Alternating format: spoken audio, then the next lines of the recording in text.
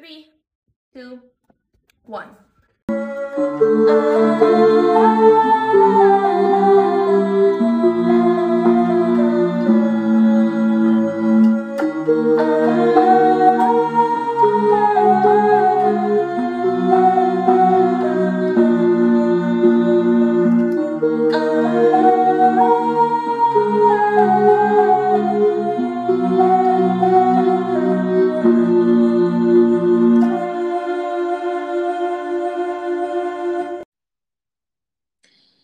Welcome, guys. Welcome back to another episode of It's the Love of God for Me. I am your host, Lanisha, and we are back with another episode, another season. As you guys have been tuning in, you know that this season is all about testimonies. And it's just some amazing testimonies that God has been doing on this platform.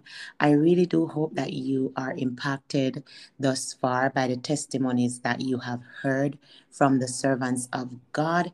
And today we have more for you. We have a very special speaker that has come today to share with us his testimony. But before we introduce him to the world, I want to take this time before I go any further to acknowledge the presence of the Holy Spirit, hallelujah, that is in our midst. His word says, where two are gathered in his name, touching anything concerning him, is in the midst. And though we're not physically gathering, but I believe we're gathering by heart. Amen. And the Lord promised to be in the midst. So, Holy Spirit, we just want to acknowledge your presence and to let you know, Lord, that we really appreciate you being here with us. And we just ask that you will have your own way and let your will be done. And so we are asking you to speak. Speak, oh God. Your people would love to hear from you. Hallelujah. And so we rededicate this platform to you. We rededicate our hearts and our minds. Hallelujah. And our spirit man to you, our soul to you, that the world will see you. Hallelujah. Your image that is upon us and not ourselves. Hallelujah. And so we thank God for his presence that is richly in our atmosphere. I hope you can feel him. I can feel him, and I believe that he's with us. Amen and amen. Now, we always, well, I would say prior to me starting any of these episodes, especially season, well, all of them, but I'm referring to season 4, I usually, talk to the Lord and dedicate the episode to him and ask him to have his way in private. But I feel like I want to start publicly, acknowledging his presence each time I come on this platform because he's a real person, right? And not just for myself, but even for my listeners to know that we really, really put everything in the hands of God. We cannot do this on our own. This testimony is not to glorify ourselves, but it is to the glory of the Lord Jesus Christ. Amen and amen. One thing I want to say again before I get into today's episode, we have been having some challenges this season, guys.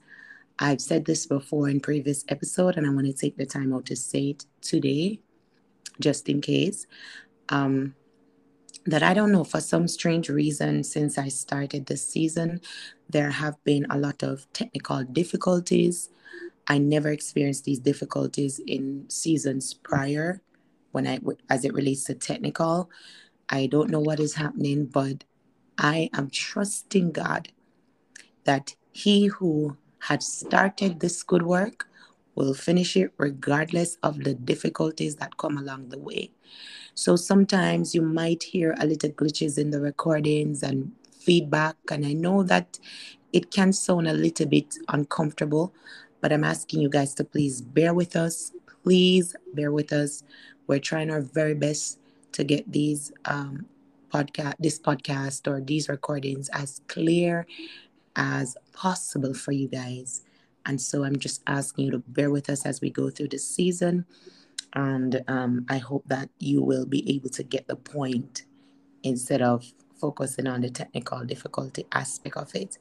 So, with that being said, I would want to take this time to welcome our guest that is here with us today. His name is Dillon Anikey. I hope I'm not butchering his name. I hope I'm pronouncing it correct. And Dillon has come today to share with us the goodness of God and what God has done for him. Just a little backstory of who Dillon, sorry, I see me start butcher the man name already.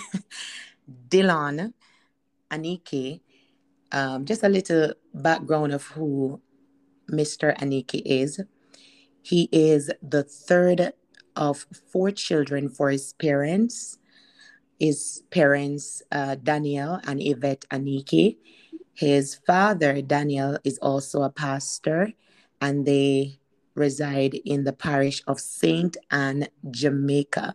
So, for those of you that are not from Jamaica, there's a city in Jamaica called Saint Anne.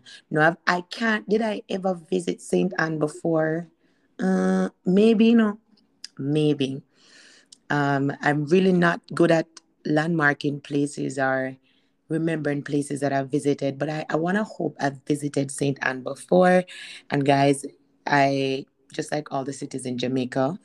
I know that St. Anne has some nice things about it, right? So Dillon Anikey is a past student of the York Castle High School, as well as the Jamaica Theological Seminary, where he obtained a bachelor's in arts guidance and counseling. Dillon is a Christian, of course, a musician, a songwriter, and a preacher of the Word of God, right? He has been a guidance counselor for approximately 6 years and is currently a guidance counselor at the, um, this is a Bootnot Gallimore High School. In addition, Dillon, is a youth president at the Welcome United Pentecostal Church and is a strong believer in the power of mentorship above all. He is dedicated to mentoring and encouraging boys to walk in the purpose they were created for and also activate every word of God every word of every God given gifts and talents that may be dormant. Very powerful introduction. And for those of you that you would like to speak with a counselor, you can reach out. I will definitely I need to make a note of this, that I would definitely put in the Q&A section the option for you to respond there in case you would like to reach out to Dillon for some counseling or to learn more about his counselorship, then you are able to do so, right? So you hear it. You hear it about who this servant of the Lord is. And I'm just going to leave him to share more with you. Dillon Anikey, welcome to the podcast. It's the love of God for me. We are delighted, sir, to have you here with us today. And we cannot wait to hear what God will do through you in the lives or in the ears of his people. So, sir, welcome and welcome. Thank you very much. Are you able to hear me? Yes, we can hear you. All right, perfect. I thank you for the invitation and also for um, the privilege of being here today, just to share my testimony. And I just want to say this before I go any further, that I understand very clearly why you're experiencing all the challenges you are when it comes to this season. Because, when I first thought about doing this, my initial feeling was to not share my testimony. But then the scripture was, turning over and over in my mind. And they overcame by the blood of the Lamb and the word of their testimony. And who we overcame is the dragon. And so he knows that there is a victory that is won when we share our testimonies. There's a victory that is won in our lives personally, but also when somebody hears that they are not alone in their experiencing and in their struggles and in their trials, even in their failures. So I know that that is why you are experiencing all the technical difficulties, all the challenges, because the enemy does not want these testimonies to go out. And so I just want to add my voice to that as well. Yes, yes, yes, indeed, Dillon, right? I think I want to call you Mr. Anikey because you see your first name, I really don't want to butcher it in, sorry. So I want to stay with the last name, Mr. Anikey, right? So, guys, and I cannot agree anymore with what the servant of the Lord is saying to us right now.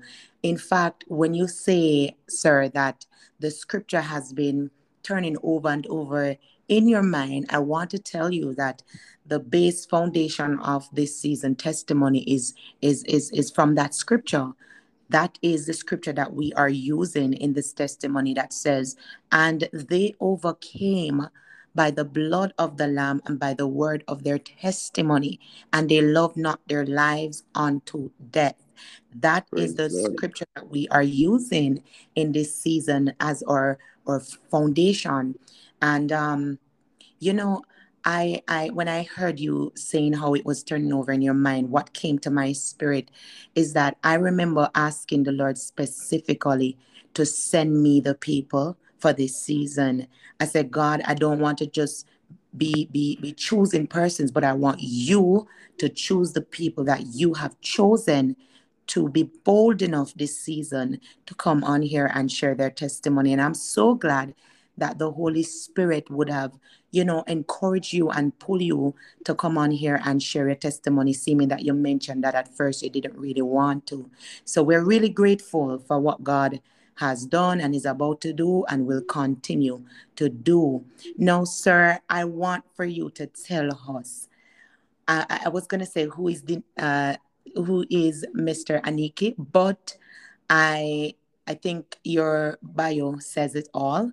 Guys, by the way, I forgot to add that Dillon Anikey is a single man. He's single and he is currently without children and he would love to have in the future, by God's grace, a wife and children, just two.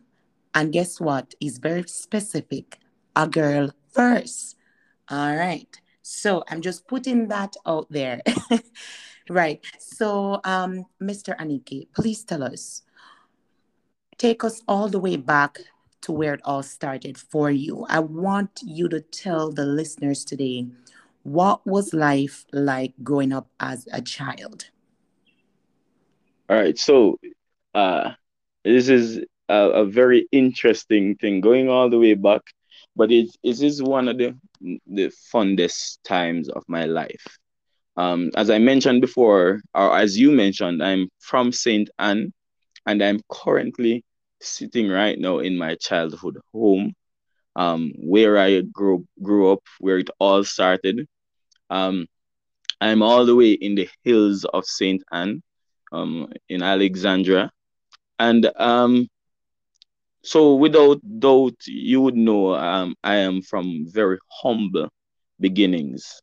Uh, Myself and my siblings were very close in age. My two sisters are a year and 2 years ahead of me. So we were very close. I have a brother that came 4 years after I did, but then we were still all very close. Um, but from humble beginnings, my father, who is a pastor, no, was not a pastor when I was very young. He was a deacon in the church. Um, and he's also a farmer, right? My mother taught basic school at the church. So we used to go to the church to go to basic school, and my mother taught me there. before she also went into teaching at the infant school in the community. So again, very humble beginnings. And the thing that I loved though was that we never knew that we were poor. We never knew that we didn't have much because of how we were raised. And we were raised to be satisfied with what we got. Um, and that allowed for us to be very content, in our experiences. But without a doubt, the most important part of my upbringing was the fact that we were, you know, from a very tender age in the church. We were always going to church. And so that was my foundation. That was my basis.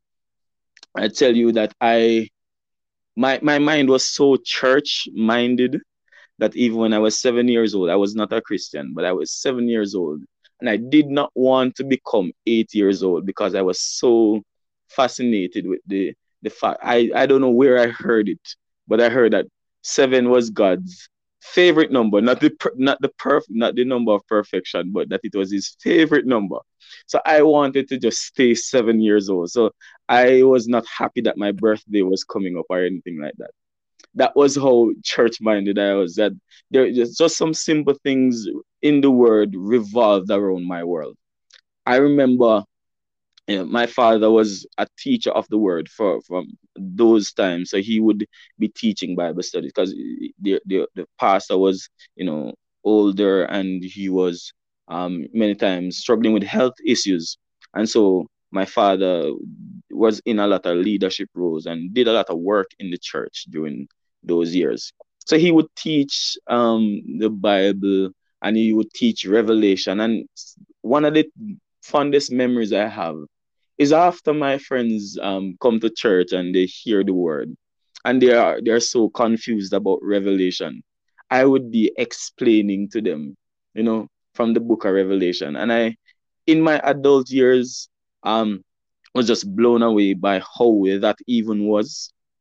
Um but the truth is I got baptized at the age of 9. Uh Myself and my sisters, we all were baptized, but we struggled for a long time to receive the Holy Ghost. You know, um, I throughout my years never experienced anything that you'd consider supernatural. I was always though observing all the things that would happen in church, and they would fascinate me.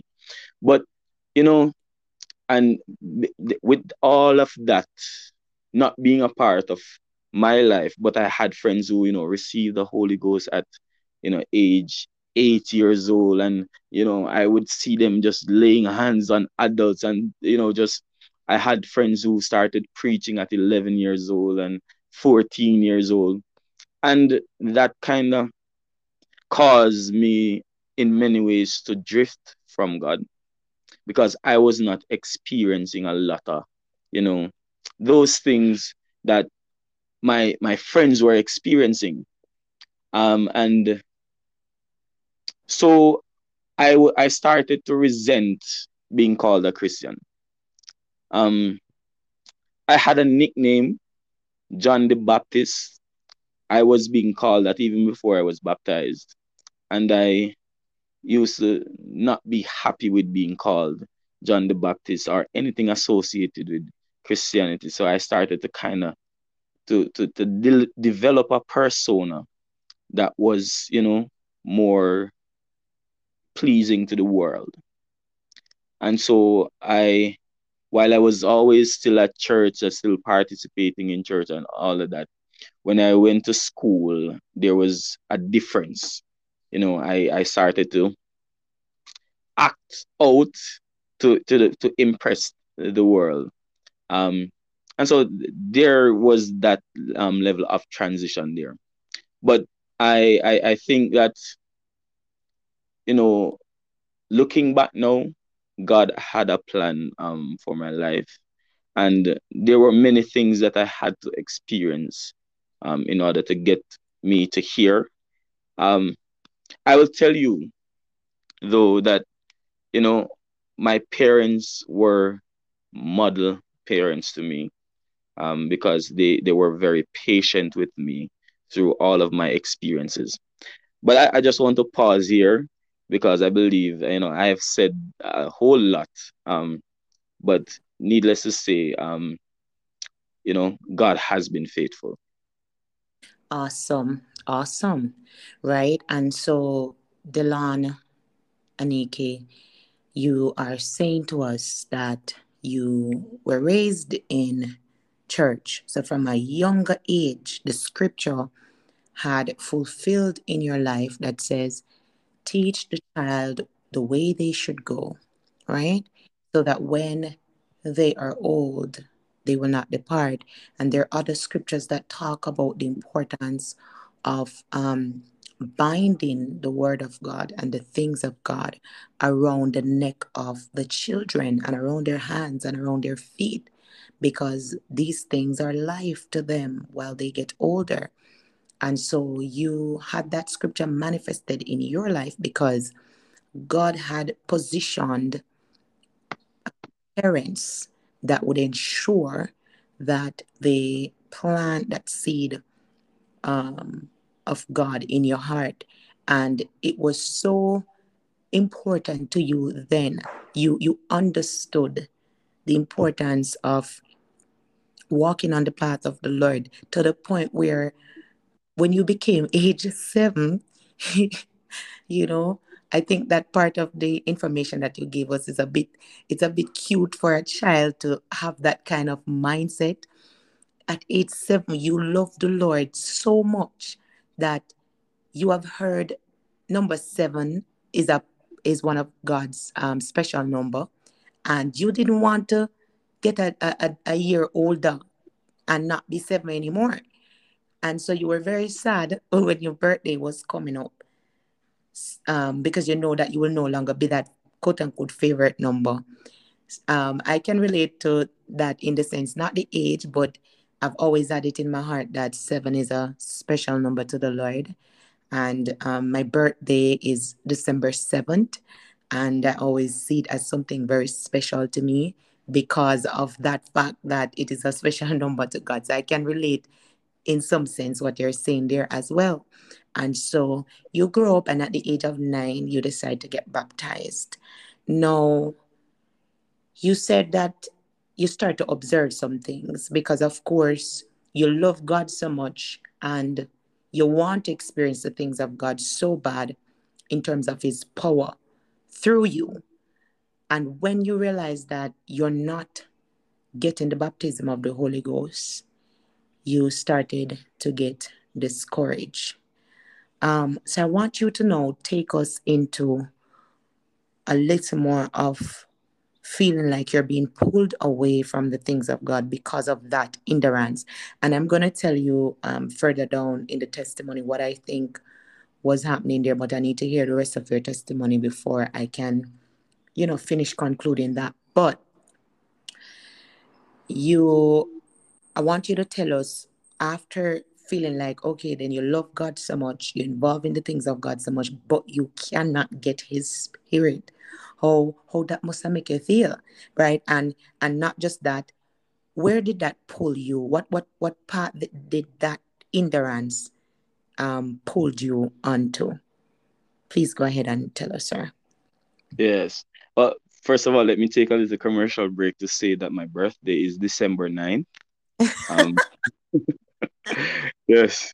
Um, but another interesting fact was that there was, from I was a very young child, I can't even think about the age now, but there was always this knowing. I consider it a knowing that I would be a part of the God's end time army, because I told you, as a child, I used to explain Revelation, and I just felt like I would somehow be a part of the end time part of the church. I knew it. There was just this feeling. But of course, as I said, while I had that feeling as a child, I was not experiencing anything supernatural. I was not receiving the baptism of the Holy Ghost, and it there was a certain level of frustration that was there. And so Of course, I told you we're from humble beginnings. So even the community that I'm from, the school, the primary school there is very small. I was like nine students in my grade six, and I came first in my class, and passed my GSAT to go to high school. And I told you my name was John the Baptist. So all my friends used to call me John the Baptist. When I went to high school, I had 40 odd students in my class.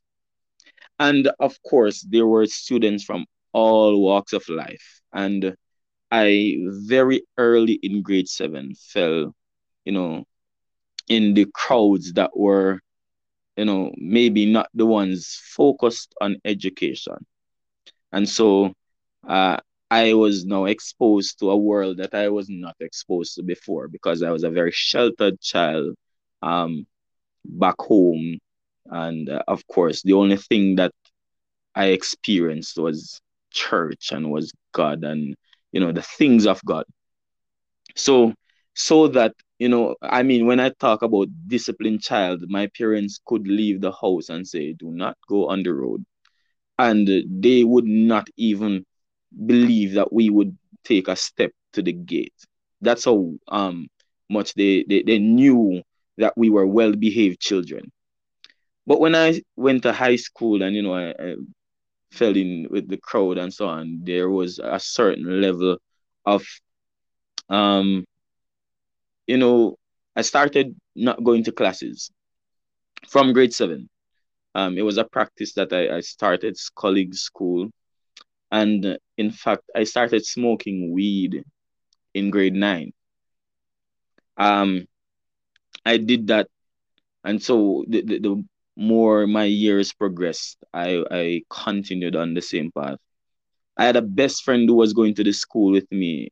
He was a year ahead of me, and when he was in grade 11, he was the deputy head boy. And I always compared and contrast my life with him.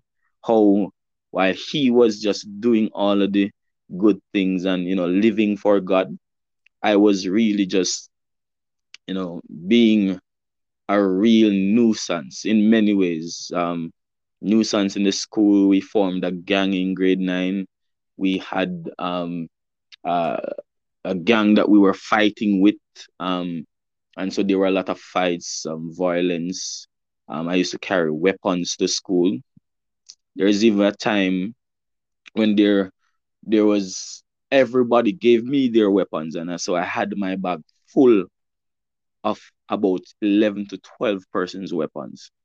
And I went right on the steps of a police station with my bags filled with the weapons.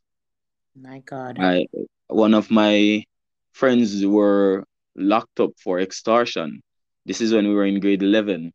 And so all my friends wanted to visit him. So they gave me the weapons, expecting that I would have gone home. But I just walked and was on the steps of the police station. And I remember we were just on the steps, just giving jokes and messing around. And one of the officers looked at me and said, "Where you live?" And I said, "Alexandra." So him say, "Alexandra bus not dey know where you are, so go on your yard, man." And he just ran me away. And I always thought about, you know, what would it life be like if he had then in turn said, "Come here, let me search you." You My know, God.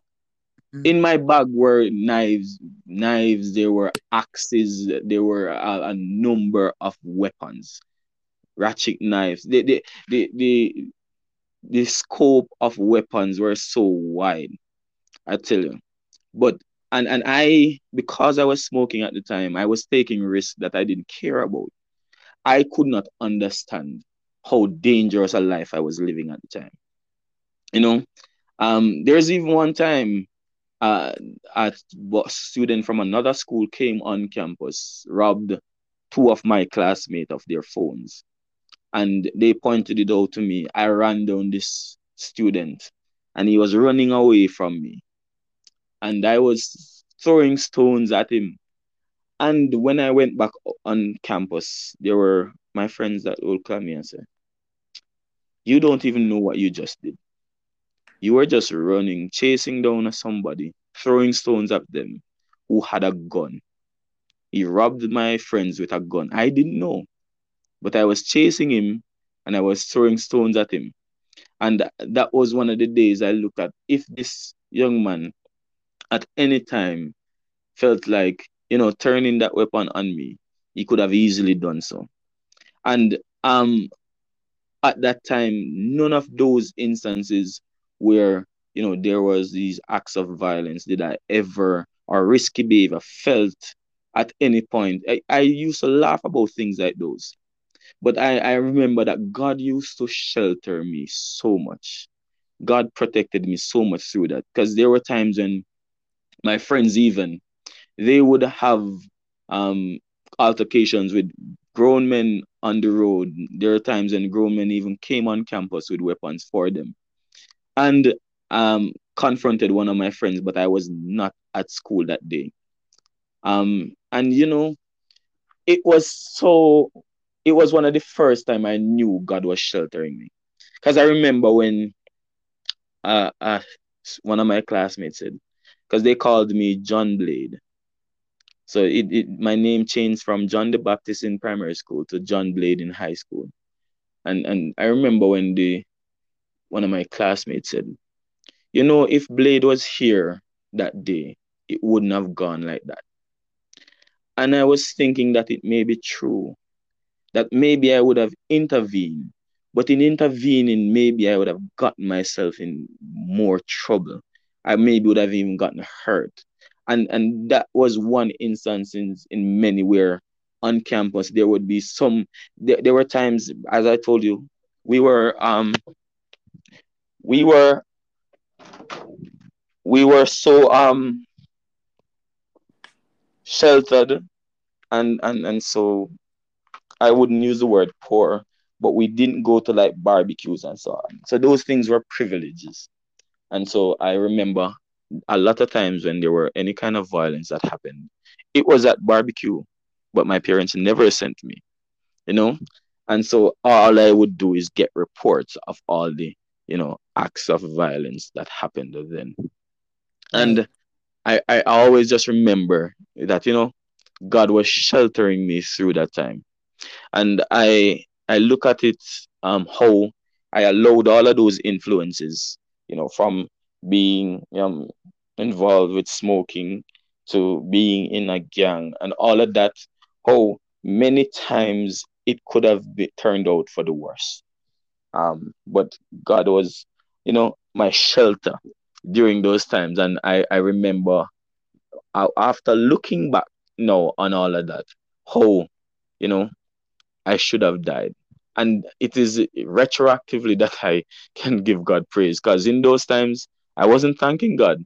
I was always just, you know, wishing I would have been able to be there all those times, not understanding that, how frail our lives were and that I could have been cut off in so many instances. Amen and amen. Wow. I I love that your testimony is so transparent and so detailed. And I there's so many points that I want to revisit that you mentioned, because just in case our listeners are trying to understand what this means, or what, when you say this part, they would want you to say a little bit more about it. I'm going to just touch on a few points that stood out to me the most. One of which you mentioned that there was a season in your life that you had started smoking, right? And myself being an ex-smoker,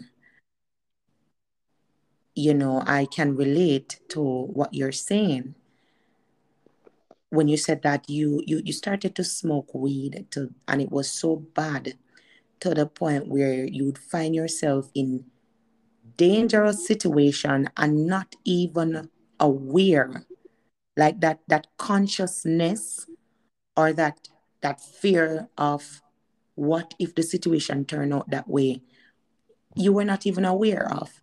When you mention about standing in the police, or on the police territory, or police station. You were there, and your bag was filled with weapons, right? And it's like, I don't know until, you know what I'm saying? And not just that, you also mentioned about one incident where you were chasing down this guy with who had a gun, even though you didn't know that part of it. But the fact is that this man would just rob somebody. Him could have a knife, him could have a weapon. These thieves, they usually have some sort of weapon, ice pick or something like that on them to defend themselves. What if the man had really turned around and attacked you? But you were not really so conscious, and this is because you had opened up a door of weed smoking, or taking in substances.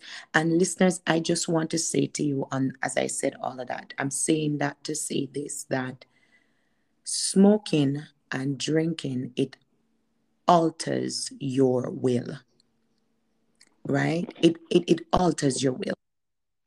And what this means is that your will, you get to think and to choose, right? But when you are opening yourselves up to these substances, it's no longer you deciding to choose. Or even if you are choosing, you're not aware. You're not able to think then. You're not able to think about the consequences of, if I do this, what can happen. Does that make sense? Dillon, do you want to expand a little bit more on what I'm saying as it relates to how these substances can alter one's will?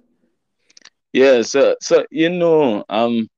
that is why they use the term under the influence, because what happens is that a lot of times when you are allowing substances to take control, you might think you're in control, but it is really the substances has taken over and is now the thing that is allowing you to do and to act. Because for me, I can give an example of, there was this time, I was at school, I was in grade 11, and there was this grade 7 boy standing in front of me. um One of my friends, you know, who was a part of my gang, like slapped me in my head back, and then he ran off. There were some broken tiles in front of me. I took up one of those tiles and I was throwing it past the grade 7 boy, two after my friend. But the tile hit the grade 7 boy in his back. Now, it was a few inches from this boy's head. And when I talk about tile, I'm talking about the heavy tiles that are so thick, but then it was broken. So there were some pointed edges that if that tile had hit that boy, I for sure believe he would have been dead. The force with which I threw it.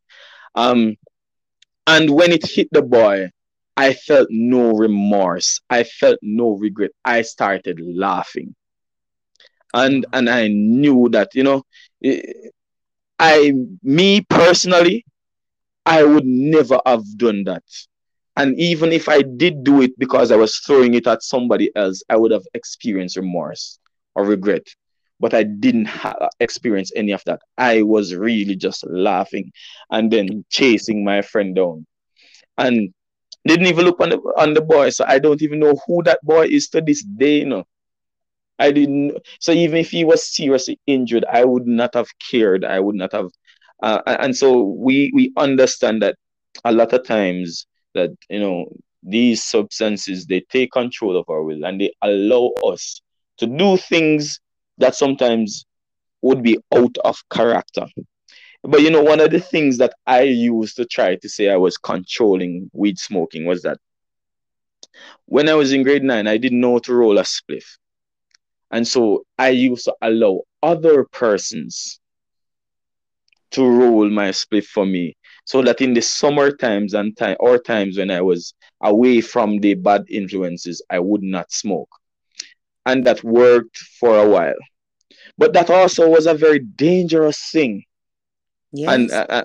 and those persons who smoke will know or understand how dangerous it is to be allowing somebody else to roll something that you are going to be smoking. Right? But I did that for a long period of time, of my life. just to control and not allow myself to be addicted. In my mind, I was doing a good job at that when I was in grade 9 and grade 10 because, you know, when it was summertime, I would not smoke at all. And so in my mind, I was in control of the habit. But it got to grade 11, and then I was smoking 8 spliff a day. I was not going to school. We were like just meeting at our friend's house whose parents were overseas. And we would just cook food and just smoke the entire day. And so at that point, it got out of control to the point now where I started to search out persons who smoked in my community. Because remember, I can't roll weed and I have to do it in secret because my father is a pastor too. And so I found friends who smoked, and I would go to their house and smoke as well. So, after a while, that smoking took over my life. So much so that I didn't have any ambition anymore. I told you, I came first in my class in primary school, but I didn't have any ambition. Even I left high school with 5 subjects, and I still didn't pursue anything, going to college or anything. I was just home because I left high school when I was 16 years old. And for that time, all I was doing was just roaming the streets. You know, if I can make a $500 here, so I'd make the $500 and buy weed and maybe a drink, and that would be my life for. Right. And so, Dillon, are you still there? I am. Right, we just heard you cut out for a minute. So let me just add a little bit to what you are saying here. Now, talk about altering your will with these substances. Many persons don't believe that this thing is truth, but having persons like us that have experienced this, we are sure with what we are saying that smoking and drinking it does alter your will. And as the servant of the Lord mentioned, this is why it is called what was the term that you give it earlier? Being under the influence. Under the influence. Thank you. That's why it is called being under the influence, because you are actually under the influence of something. And if we should look at this from a spiritual perspective, I would definitely say that there are demons that is behind these substances as well, right? And these spirit once a person open up their self to partake in these substances that I believe were invented by the inspiration of these same spirit, right? So, for example, if I create this, I'm just gonna say, sir, if I create this pen and this pen belongs to me, it's my pen, I created it or I invented it. You come and you take the pen. I have all right to come and do whatever I want to do because it's mine. It belongs to me, right? And so, Yes. in the sense, what I'm saying is that these substances, I believe, were influenced to be invented by these unclean spirits. And when we partake in the things of the devil, the Bible said, don't be partakers of the devil's table. Once we start to partake of anything from the devil, and we know that these things could not possible be created by God or invented by God. We know that God did not inspire man to make these things, because these things are things that destroy humanity. It destroys many, many lives. And God says, my will is for you to be prosperous, right? To bring you good and an expected end. So anything that contradicts that, it's not God's will. And if it's not God's will, whose will is it? Must be Yeah. something will, right? And so we believe that these things are invented or inspired by the enemy to be invented by men. And when we go and we partake from the devil's table, we are actually inviting that spirit whatever spirit that gave that inspiration, it's like we have opened ourselves up to these spirits to come into our lives. And now that person is under the influence of that spirit itself, right? Yes. That spirit begin to alter that person's will. And it's just like the man, thank you, Holy Spirit, that had these demons in the tomb. He was Mm-hmm. cutting himself. It's not his Yes. will to destroy his body. It's the same thing, Mm-hmm. right? Because The these, spirit that hated him. yes, these Mm-hmm. substances, when you partake in them, you not just destroy yourself, but you also destroy others. This man was destroying himself by cutting himself, sleeping in graveyard or whatever place that Jesus found him at the time, and living a life that was below human standard of living. Right? He Yes. was in a life that was even worse than the animal itself. Right? Mm-hmm. And so we know that there were spirits that we saw that in scriptures that had altered his will. How did those spirits entered into him? The scripture didn't say, but they were there and they were in him and they were operating through him, causing him to cause self-destruction. So this is Yeah. what substances does. It alters your will, and that demon that is behind these substances are the one that is a driving force in your life. You also mentioned something I want to touch on when you said that your name was changed from John the Baptist to John the Blade. And when you Yes. said, I could just hear the subtleness of the enemy. The enemy Yes. knew that you are a purpose child. The enemy would have observed. And remember, the spirit, they see what we can't see. Their This is intelligence is so far true. This is past so true. ours. So when we don't know who we are and we take a while to figure out our identity, demons, just as well as angels, they know when you're a purpose, when you are created for a specific purpose. They know. And Yes. so that mark has been upon you ever since you were born. From a younger age, persons are saying John the Baptist. And so the Yeah. enemy must have monitor you in such a way that it got to a point where he was able to pervert Mm-hmm. that Yes. name that God has given you to from John the Baptist to John the Blade, or John Blade, right? And Yes. we see when you were called John Blade, how your life was like and how you were operating. I wanted to ask you though, Dillon, were your parents aware? I heard you said your father wasn't, like you had to hide from doing certain things where they're concerned. But were they aware? Were they able to pick up that you had strayed on this path?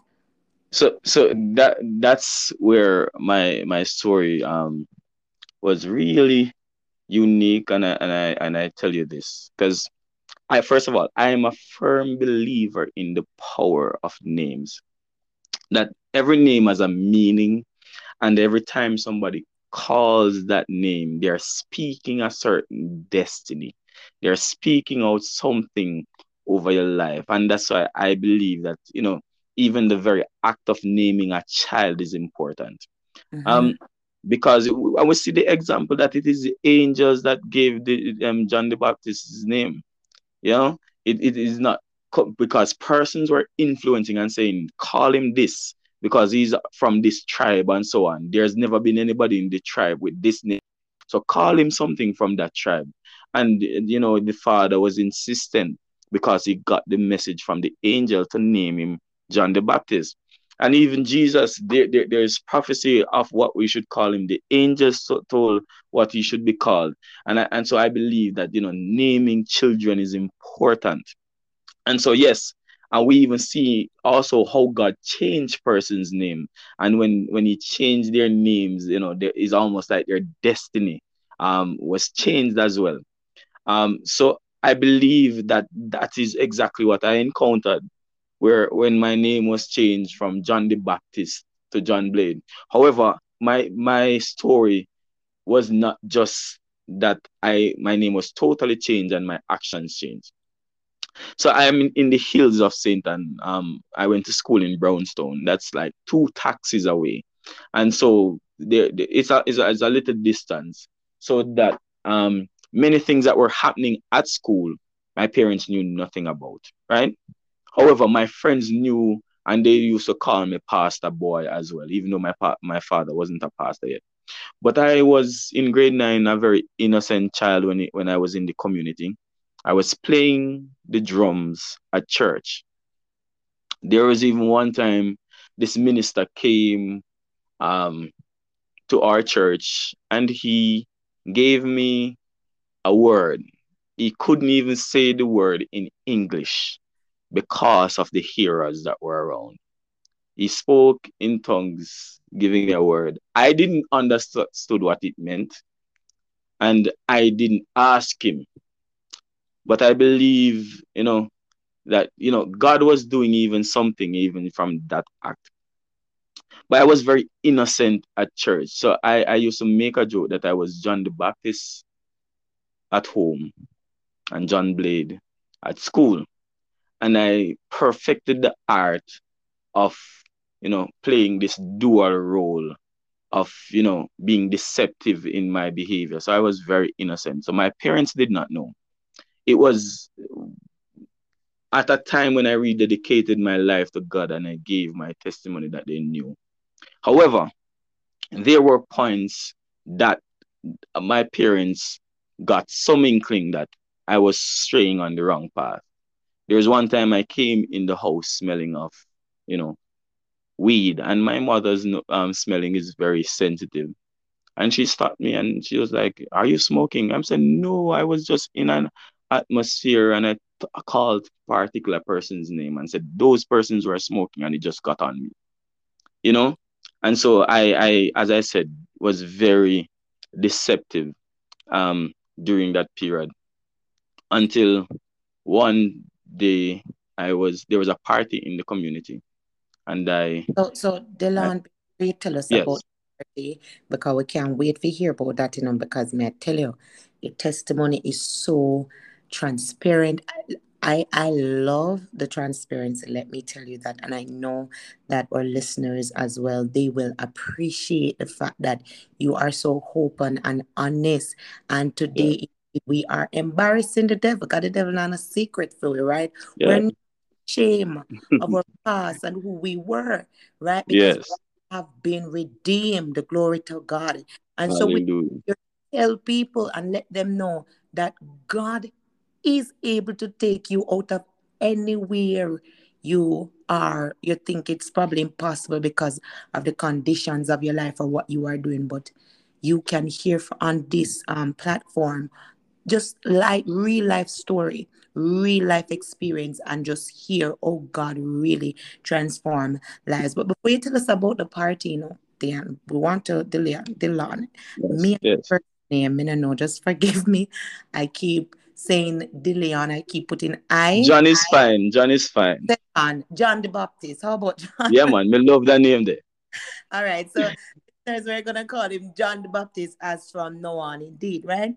So, John, now I want to just take a few steps back because you said something that is very, very, very, very important and key to this testimony.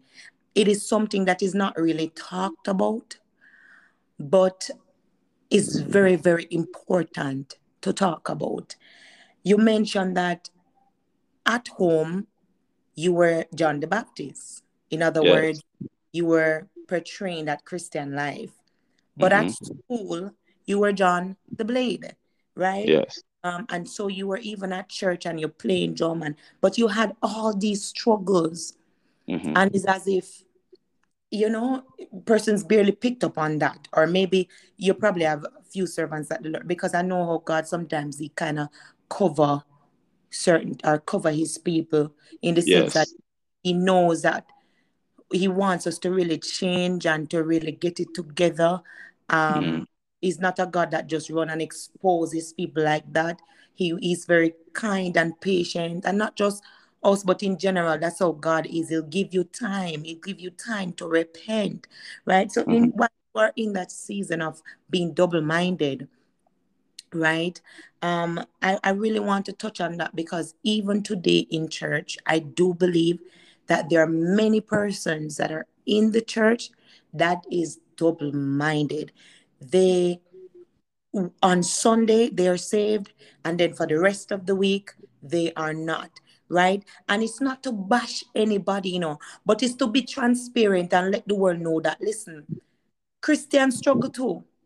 Yes. Christians struggle too. It's just that some of us are not so open to talk about it because we are afraid of the stigma that might come with it while we are, dealing with that kind of double life. But the truth is, I believe even now, there are many Christians that are in the church that are living a double life. And I'm just, Lord, we pray that even those that are currently living a double life, as your servant is sharing at one point in his life, he was like that. We pray, God, and we come in agreement that you will really just do for them what you have done for us and many others by really just helping them and teaching them to just choose the path of righteousness, bring the deliverance that they need. If it is song of deliverance, bring it, God, whatever it takes, as long as they're able to pick up your cross and follow you. Because these are real life situations and not many people want to talk about it, that there are many persons in church today living a double life. I want you to tell me something, dear, John. I keep saying Dillon, Yes. Lord have mercy on this show today. Tell us something. Did you at any point try to reach out for help, maybe to any of the heads in the church or to any church brother or sister? Because I know you wouldn't really feel comfortable to go to your parents because you know Mhm. your parents, they are people that live holy. You said that before, that they were a perfect example in your life. Were your sister aware that you were living this? Your sisters, were they aware that you were living this double life, or did any of your church family, were they able to pour into you, or did you feel comfortable enough to go to anyone? Tell us a little bit more about that. So I tell you this though, that um my best friend finished Bible school at like 17 years old. He was the youngest licensed minister in UBC. Um, that was who my best friend was. Um, Another minister was the second youngest licensed minister. I used to travel around with him, even in the same state, and that was God again using them to, you know, reach out to me, because that was how I saw ministry firsthand. I would travel with them, I would see them, ministering at different churches and so on. But there was in my life, the enemy, would have a set time to enforce bondage, and then he would release at these times. So, I was a very good person in my mind when I was at home or in church and so on. I would get emotional in church. I would cry. I would worship. I would do all of those things. So much so that even later on in my life, I refused to go to church. This is before, the big bang, I call it. I refused to go to church because I knew that once I got in the presence of God, I would bawl like a baby. So, I started to avoid church for that sake. Um, so I didn't necessarily reach out to persons, but my friend, um, there was this time that I remember him sending me this message called "The Angels Are Talking," because I convinced myself that, Pastor now gonna have all perfect children. You must have at least one black sheep. That's my thinking. And so I just thought that I was ordained and destined to be the black sheep of the family. And when he sent me the message and I watched that message, the angels are talking. The premise was that, that while God speak your destiny and the angels profess that destiny in the atmosphere, that the enemy hears it too, and he knows who you are. It's just to agree with what you said earlier, that the enemy knows who you are, and you may be experiencing the deception of the enemy, not understanding that you are a child of the king. And so you start to become in agreement with the enemy, thinking that you are less than. And so the things that our bondage in your life you accept as your norm. And so I didn't reach out to anybody. I didn't talk to anybody. I didn't seek to be free from any of my chains. I saw my chains as my reality, as my destiny. It moved from me as a child believing that I was going to be in the end time army of the living God to being believing that, my life is to smoke weed and just commit sin. That Yes. was my experience. Right. And so, talk about alteration. The enemy literally altered, well, tried, let's use the word, Amen. but he failed. He tried to alter your destiny, having known that there's a calling that is upon your life. He tried to alter that. And you mentioned that the enemy has a set time to release you from bondage and then put you back in bondage. And I hear that very clearly. I don't know if others that are listening were able to pick that up when you said that, and as you went on to explain how when you would go to church, you find yourself just be feeling free. So you would worship, you would get in that zone of repentance and just get in that zone of just being lost and bask into the presence of the Lord. And then of course having that kind of experience, you wouldn't feel the need to really reach out in that moment, or nobody would be able to say, well, why Anikey, Mr. Anikey is not, him not look like himself of lately, man. Him used to always be this vibrant person who always worship and play the drum, but of lately him look out of it. No, because when you go to church, the enemy back off. And I think what he wanted to do is to make you at that time felt like you are okay and there's no need to cry out for help.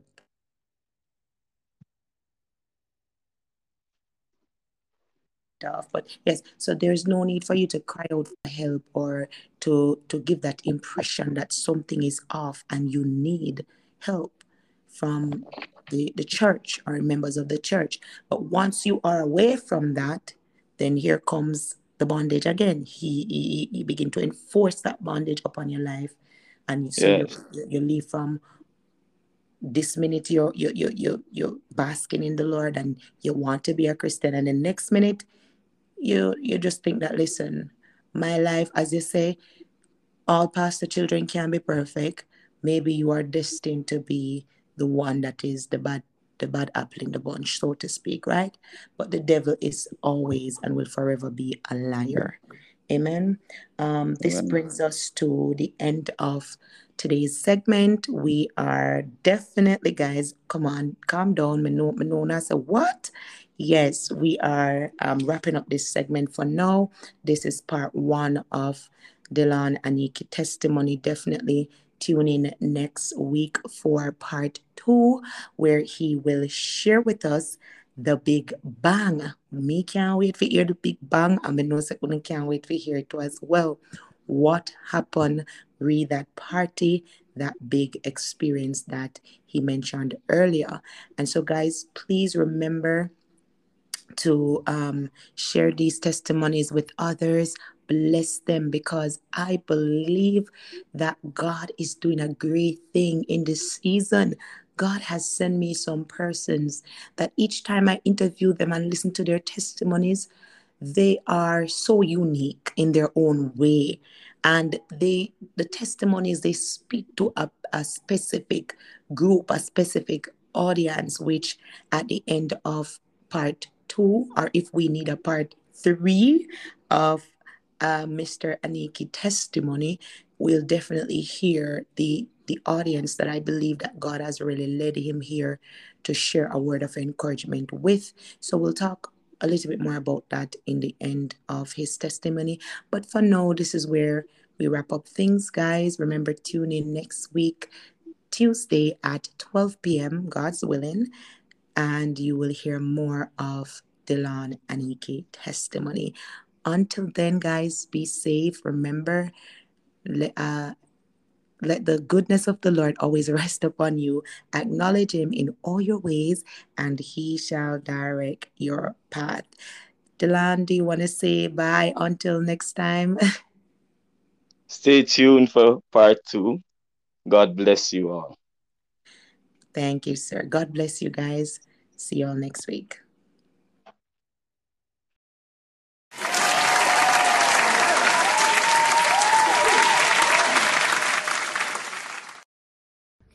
It's God's love for me. It's His love for me. Hey guys, we all have a story to tell. And my sister started a podcast called It's the Love of God for Me. On this podcast, she speaks about how God has taken her from a place of brokenness to a place of healing. She speaks about being a victim of sexual abuse, forgiveness, and one bag of things. I'm not going to tell you everything, so just click on her IG handle in the caption. It will take you to her page, and you can just click the link in her bio to listen to the episodes, right? The podcast is also available on Google Podcasts, Apple Podcasts, and Spotify. Guys, also remember to share, because we don't know whose life her story could impact.